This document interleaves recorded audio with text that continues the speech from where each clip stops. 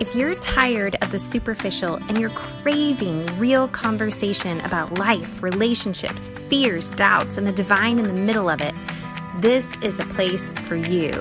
My name is Anna Dimmel, and I'm a blogger, writer, and former pastor. And it's my passion to build bridges, not walls, through honest, real conversation and connection. And I want that for you. This is the show that will help you do that and give you not only inspiration and connection, but will help you leave the superficial for good and form the real connections you're craving.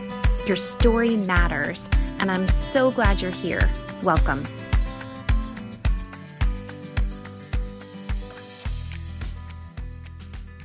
Hi there. Welcome to the Behind the Mirror podcast. I'm Anna Dimmel, and I am so happy that you are joining us today.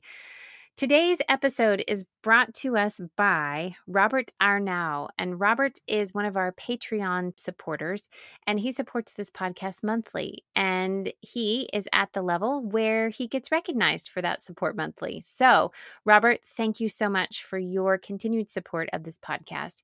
And if you are interested in supporting this podcast, check out our Patreon page at justajesusfollower.com and click on the button Patreon. This week, I'm tackling a subject that has affected a lot of my life, and I know has affected all of you guys' lives, even if you are totally unaware of it. And it's this lovely topic of grief. And as heavy and yucky as grief sounds, grief, once you have a handle on it, is actually quite empowering. Grief can be your ticket to the life you really want to live, to being healed and whole and healthy, and break a lot of yucky cycles that we often find ourselves in, whether they be relationally or even shopping and eating and weird cycles like that. All of us fall into cycles that we don't particularly like. Grief often has a huge hand in those cycles, and we're going to talk all about that today. One of the things that I love about you guys is your support of each other. And you will see that inside our Facebook group. And I know I shout about it every single week, but it's because it's part of this community and something I love about this community. So if you've not opted in, I encourage you to do so. You can opt in on our page at justajesusfollower.com/podcast/podcast group. All of that being said, this is a topic that is so close to my heart. And I will say, if this triggers something for you, I encourage you to find someone you can talk to about that, to talk to your therapist, talk to a trusted friend, talk to someone. Don't let triggered stuff sit by itself. It's good to invite other trusted people into those spaces and into those conversations. So I encourage you to do that. And if anything else, if you don't have any of those people, please reach out to me. Happy to talk, happy to be here. All of my love to you guys. And without any further ado, here we go.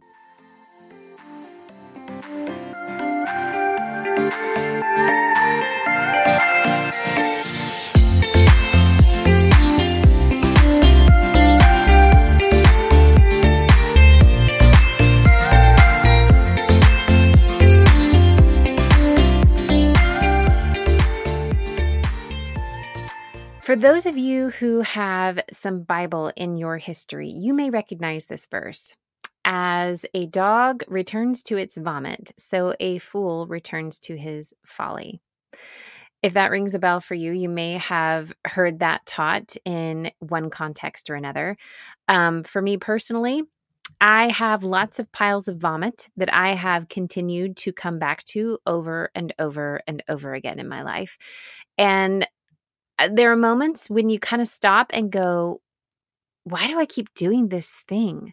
Why do I keep going back to this thing that only brings me yuck? It brings pain, or it brings frustration, or it brings hurt, or it brings rejection, or it brings self-loathing, or whatever it may be. Why do I keep running back to this thing? Why is that? Why does an alcoholic run back to the drink? Why does the abused woman run back to her abuser? Why does the person who swears to God they are going to not binge on chocolate at night hide in their closet and eat gobs of it? This is where we get tripped up. And this is why I wanted to talk about this week, because this, I think, plays such a significant role in our everyday life and in the decisions we make and in the cycles and patterns we get stuck in. It could be a bad relationship you keep going back to. It could be an argument you keep circling around with your significant other. It could be a reactionary behavioral thing that you do with people in your life, with coworkers, with your kids. It could be that abuser that you keep going back to. It could be that bottle that you just can't put down, even after you've gone to meetings, even after you have set up accountability. It could be that addiction to porn. It could be that addiction to food. The thing is that none of us are immune to this behavior. And a lot of us think that we're the only ones that get stuck in these cycles. But the truth is, all of us have these cycles. But why? Why do we have them when they always turn out badly? The thing that I keep circling back to this week lately is the role that grief plays in this cycle. And when I say grief, you might think, oh, okay, she's talking about death. She's talking about very heavy tragedy. That doesn't apply to me. I'm not going through any of that stuff. Well, the thing about grief is that it doesn't always apply to huge tragedy. It doesn't always apply to the big whammies in life. Grief can affect us from the smallest of things to the biggest of things. The issue in our culture is that we only seem to be allowed to be able to feel stuff when it's big. We rarely are given permission to feel stuff when it's small. But your life is made up of the small stuff. All of us have a timeline, and we have the big things that spike on our timeline. But the truth is, in between those big spikes, you have a lot of little tiny things. Little things that hurt. Little things that disappoint. Little things that trigger grief. Grief is a bitch. And I don't know any other way to slice it other than that. And for a lot of us, we are not given permission, even if it's to ourselves. We don't feel like we have permission to grieve the things that we experience. I've shared with you guys before that in my younger days, I went through some hard things. I experienced sexual abuse as a little kid. I experienced domestic violence as a young adult. Those are the big things on my timeline. And I pull from the things that I walked through in that and what I learned through those experiences. But in between those things, there were a lot of other little things that mattered just as much. When grief comes, it always catches you off guard. Always. I can't think of a time that I went through something hard that the extreme emotional reaction or response I had to it was expected. I can think of a few times when it was expected, like a death. You expect yourself to grieve at a funeral, especially if it's someone in your family or someone you were close to. But the smaller things, the medium things, the semi-large things, it catches me off guard. And maybe that's how it is for you too. I remember when I stepped down from the church I was pastoring, and I knew it was coming. I knew that it was definitely going to be time to move on soon. I knew that. But when I did end up stepping down, it was more abrupt than I thought. And so I maybe wasn't fully emotionally ready for that. But it's not like it caught me 100% off guard. It didn't. The timing came when it came, and I dealt with it. But what did catch me off guard was how even now, 2 years later, when I see pictures of that church, especially the youth group, because I grew very close to some of the kids in that youth group, when I see pictures on Instagram or Facebook or things like that, my heart just aches. And that catches me off guard every time. I'm like, what the heck, Anna? You were kind of ready for that? So why is this hitting you now still so hard? And you grieved it then, like I cried when I left. Why is this pulling at me? I can think of other smaller things like friendships that ended, and I still feel grief over those.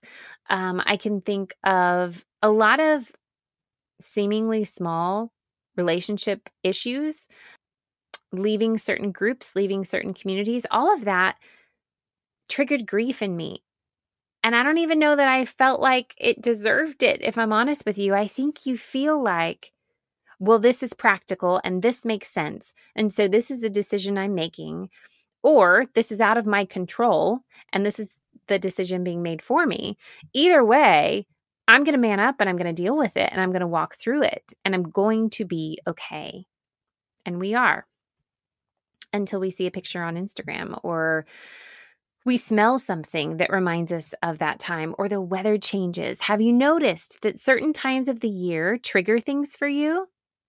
For the longest time, I could not, for the life of me, figure out why in the fall, why every year around Thanksgiving, I felt sad and depressed and heavy. I could not figure it out. Of course, for years, I blamed it on circumstances each year. Oh, well, it was because of this. Oh, it was because of that. And it wasn't until recently that I was like, oh, fall triggers trauma for me, because I went through something very traumatic in the fall, like 20 years ago. It's still in me. Like my body responds to the weather changing. Grief can catch you off guard. And in fact, it always will catch you off guard. But the thing is that we rarely know we're grieving when it hits. You might just feel insecure out of nowhere for some strange reason. You might be in a crowd of people shopping or at a restaurant or at an event, and everything in you starts to like skin crawl panic. And you're like, get me out of here. You might be listening to a song and all of a sudden you are feeling sad and heavy and totally worthless. It might be a TV show, a movie. It could be the smallest of things can trigger these feelings in us that come out of nowhere. Oftentimes it's because it's pulling at an event. It's pulling at something that has been stored in your memory, stored in your body, that you haven't really fully given validation to. A lot of us don't have tools to fully walk through grief when hard stuff happens. We know that we have to survive, and so we kick into survival mode and we get moving and we get through it. And especially if you have little ones like I do, that I've been a parent for almost 16 years now. And when you have kids, that doesn't mean life stops. Like you still deal with hard stuff, but you don't have the moments or the permission or the acknowledgement of time to sit and feel that stuff. You don't have time for it. You've got to pick up and move on. And so when things happen in our life that we continue to barely validate or barely acknowledge, we are just shoveling them into a closet. One thing on top of another, we pile and pile and pile and pile. And that's how we get through it. But then something happens that knocks that closet door wide open. And out of nowhere, all of the stuff that you've been trying to not feel comes barreling out. Grief always catches you off guard. And the thing is, when you hit those like closet opening moments, they send you into a tailspin. I was talking with a friend earlier today, and I was using this comparison because this is the only comparison I know for grief. And that is, it's like being in the ocean, and you know when those waves come over you. And I had to learn this when I was little. We took a trip to the beach, and it scared me, the undertow, right? Because you don't feel like you have control when the undertow happens. If a wave crashes over you and sucks you into that undertow, the worst thing you can do is fight it, right? Although your instinct wants to fight it, you have to like allow your body to go limp and be tumbled underneath the water until it pushes you back up and it pushes you back towards the shore. Grief is like that. It's like a big, huge, unexpected tidal wave. And you're just moseying about your life, and out of nowhere, it crashes over you and it sucks you under. It pulls you down. It turns you inside out. It flips you all around. You're upside down. You don't know which way is up. You don't know which way is down. And you feel like you're choking. You feel like you can't breathe. You feel like it's dark and you do not know how you are ever going to make it back to the surface again. And our instinct tells us to kick and scream and fight and not allow the undertow to have its way. But the best thing you can do is to let it have its way. Let it flip you upside down. Let it suck you under. Let it tumble you all around. Let it disorient you. Let it feel like it's choking the life out of your lungs. And then before you know it, it spits you out onto the shore. And most of us, when we hit the shore, we're gasping for air and we're saying to ourselves, what the hell just happened? Right? And we are completely like dumbfounded as to how we landed there. Welcome to grief. That's grief. Grief is relentless. And the reason it's relentless is because our bodies are designed to grieve. One of the passages that I took great comfort in when I was going through some heavy stuff years ago was found in Exodus, I believe. And it's the story of the Israelites. And it's after Moses dies, and they were heartbroken. They were grief-stricken. And it says in the passage, and forgive me if I misquote this, but it says in the passage that they had a set time of grief. And so there were weeks that they set aside for grieving. And in Jewish cultures, you will still find today that grief is looked at that way, that there is a set time that you push everything else out of your life and you devote it to grief.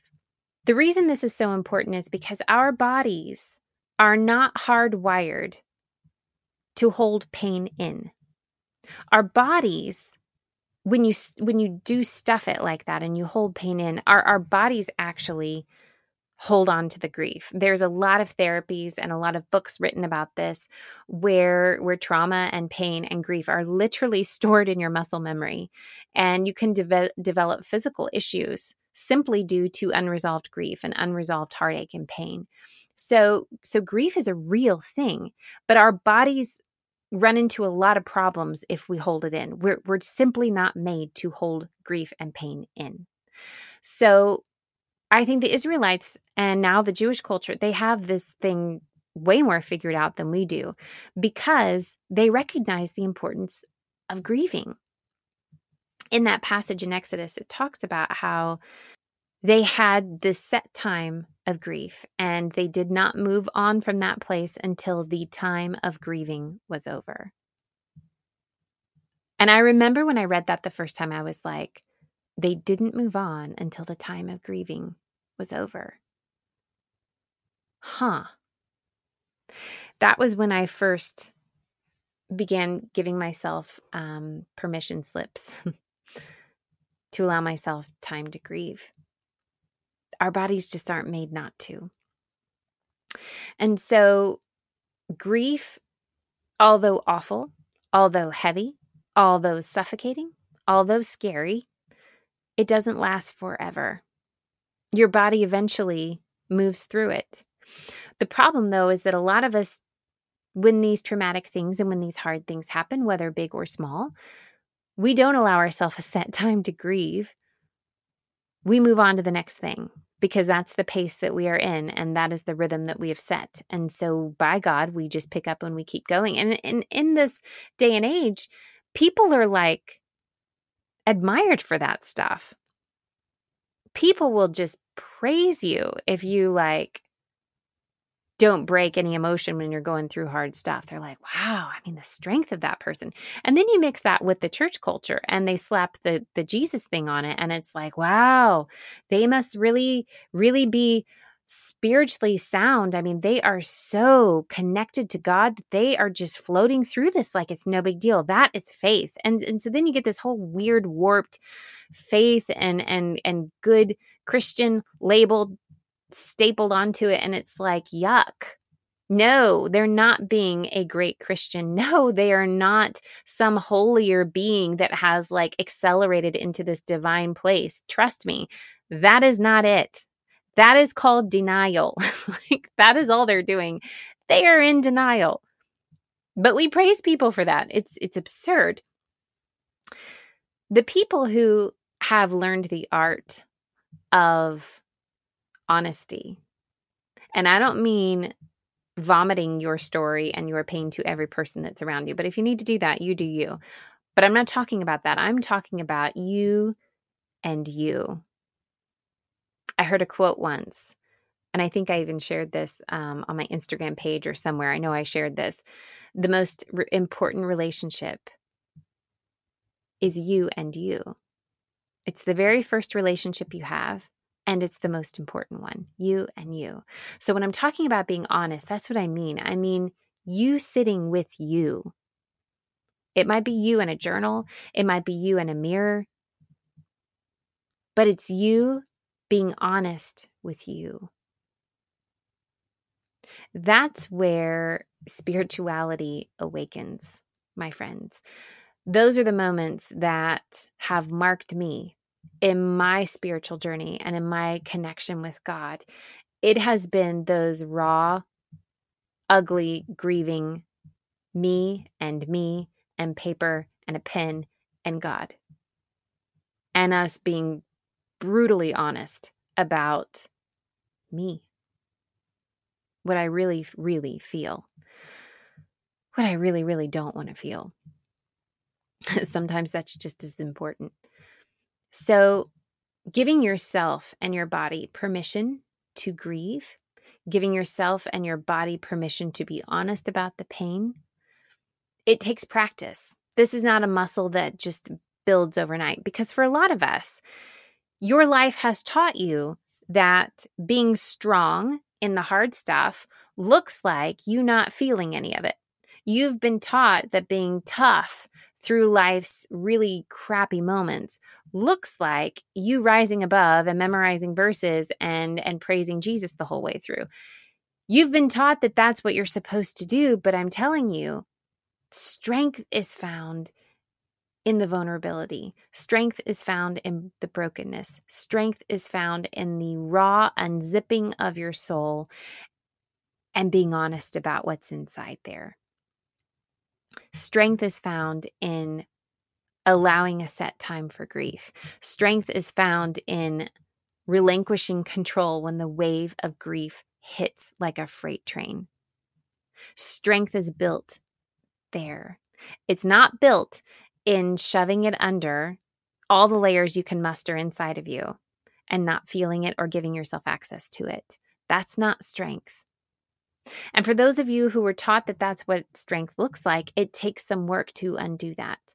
But the thing is that you will be given opportunity after opportunity after opportunity, because grief will always look for a way out. As I said earlier, our bodies are not designed to hold grief and pain. And so when the knock comes on that closet door and all of the stuff tumbles out, there may be times that even your best attempts to shove it all back in, you fail because it's too heavy, it's too much, and by God, ready or not, here it all comes. These are some of the scariest moments in people's lives. And in my work, in my writing work, in my speaking work, in my pastoring work, this seems to be where I get to walk alongside people in, and it's an honor beyond belief every single time. But it's in these moments where, holy cow, it's coming out and I can't stop it and I don't know what to do, because I don't want to feel any of this, but it's like I have no control over it. It's all just out. I am just pissed off and angry all the time, or I am just crying uncontrollably and I do not know why I cannot stop crying, or it's I am just quitting everything. I quit life. I have no desire for any of it anymore. It is I'm walking away from every relationship that I thought I believed in because I'm seeing everything so differently now and I just can't stomach any of it. It manifests itself in a lot of different ways, but when that moment happens, this is where the real you shows up. And when the real you shows up, it's scary and it's terrifying and it's like, oh my gosh, failure. At least that's where I go.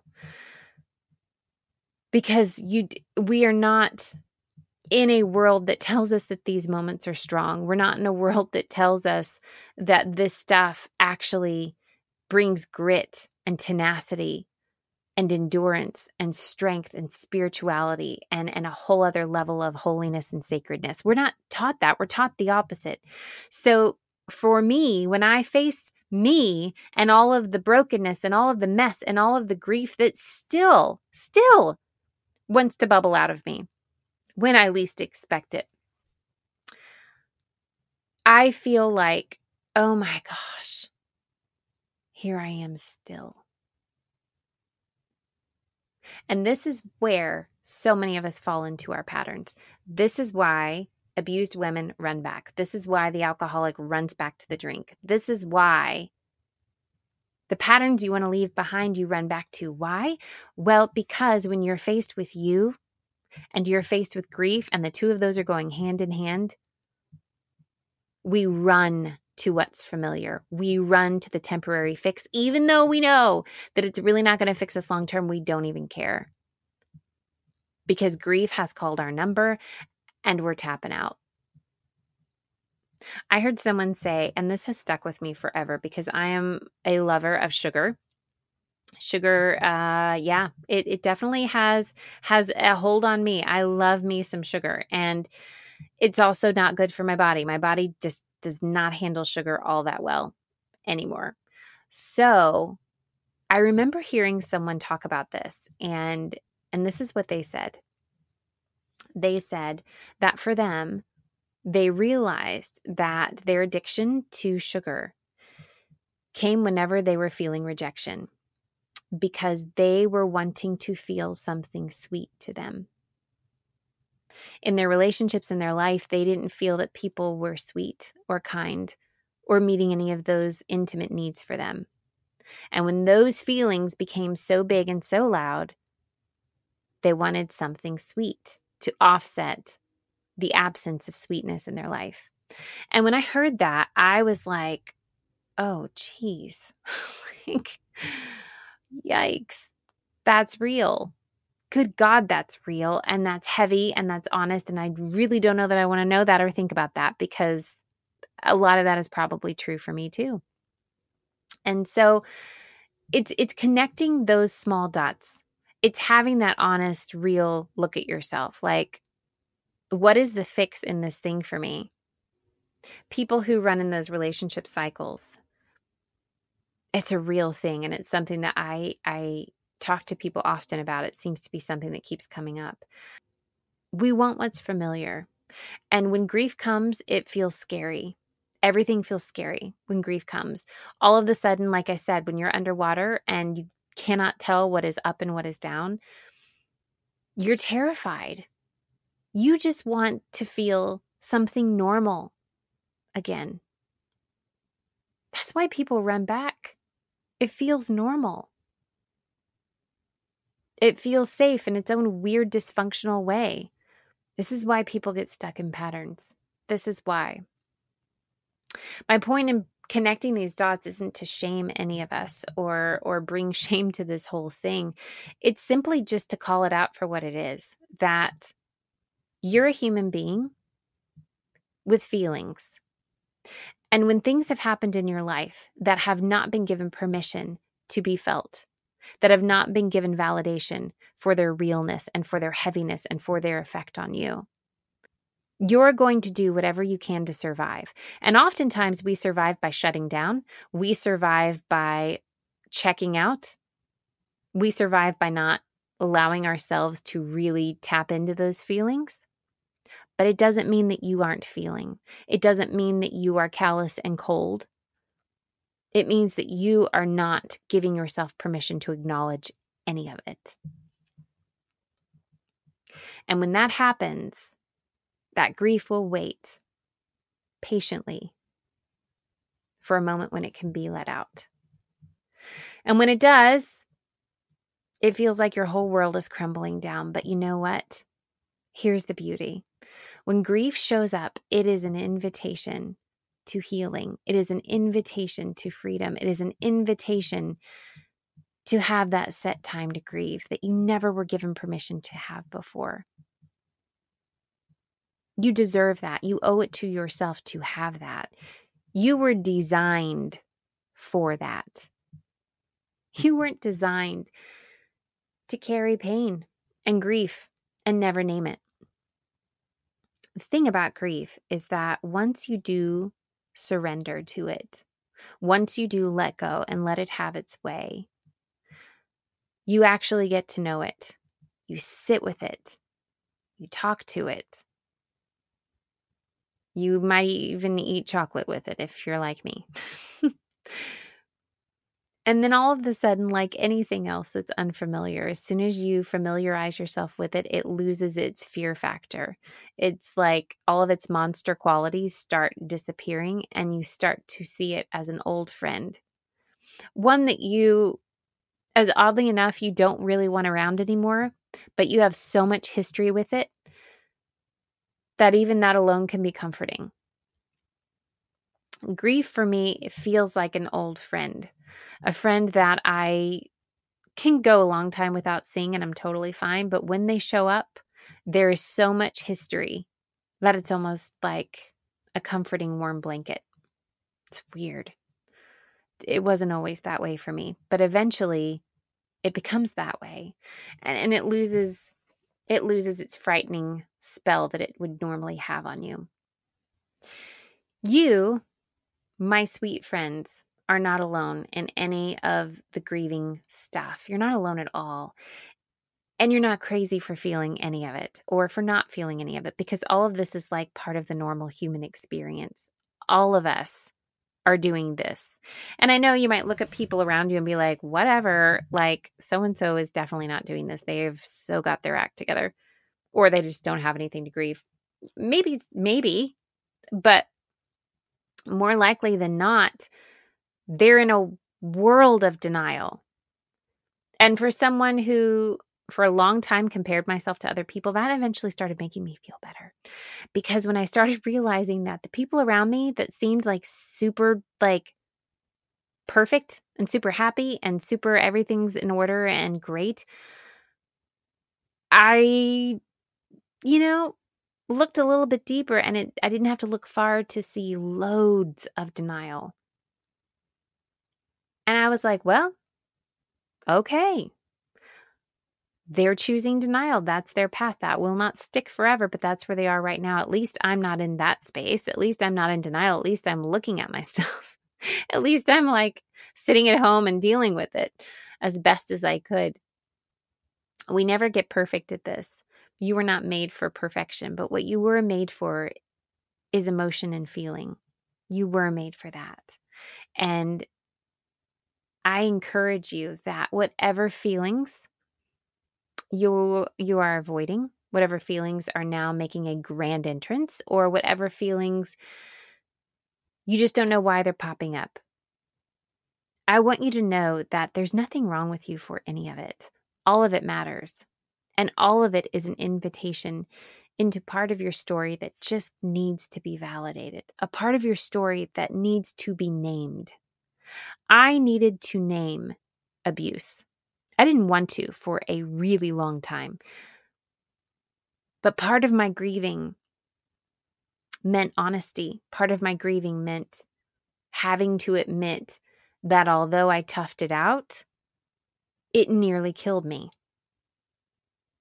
That although I was able to function and have a smile on my face every day and pray my way through it, it took away a big part of who I was. It killed a huge part of who I was before that. Part of me died, and I had to name why. I had to name what it was. I had to say the words out loud, abuse. And that was hard because it felt so like dehumanizing me. I don't know if that makes sense, but it did to me because I was so proud of the strength that I thought I'd had through it. But I found later that the real strength was in admitting how much that took from me. Sometimes you just have to name the thing. Naming the thing actually makes it more approachable. Naming the thing actually starts giving it a place of importance in your timeline and in your story that maybe it didn't have before. Naming the thing is huge. It's huge. So whatever your cycles are that you keep finding yourself spinning in circles over, I venture a guess that grief is playing a part in that process. And equally, all of the emotions that you are having or not having, I venture a guess that grief plays a part in that too. And equally, one more thing. Those random events that trigger extreme reactions out of you, I don't have to venture a guess. I know that that's grief. That's what grief does, because grief wants your attention. It deserves your attention. You deserve your attention. Your pain, your story, your disappointments, they deserve attention. They deserve to be validated. They deserve to be named. They deserve to be sat with and heard. So wherever you are today, whatever this is stirring in you, because I imagine it probably is stirring a few things in you, don't be afraid to sit with that. Even if you don't know exactly what it is you're sitting with, don't be afraid to sit with it. Don't be afraid to go inside for a little bit and reconnect with you, the most important relationship you have, you and you. Because if you're not okay, none of your other relationships are going to be very okay. You and you have to be well. I think of that verse, it is well with my soul. It is well within me. There's a lot of verses that talk about that. Be still, my soul. It is well with my soul. Be at rest, my soul. And it's displaying that thing, that you and you thing. We have to go inward and we have to have conversations with our soul. We have to. That's part of the human experience. That's part of spirituality. It all ties together. So don't be afraid to sit down with you. Get to know you. And choose after you look at you to say, it's well with me. It is well with me. Even if it is well means I'm a broken, screwed up pile of a mess. I'm well with me in that space. Even if that means I am pissed off and raging angry because I have not ever been given permission to feel any of this and I'm mad about even that. It is well with me in that space. I am well with my own soul being in that space.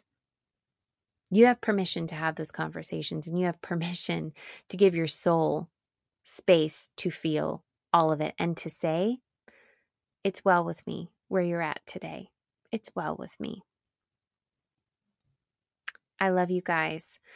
I hope this encouraged you to press in to this whole grief thing and know that I am just an email or a message away. So please reach out if you need to. I love to hear from you. Love hearing from you guys. Peace.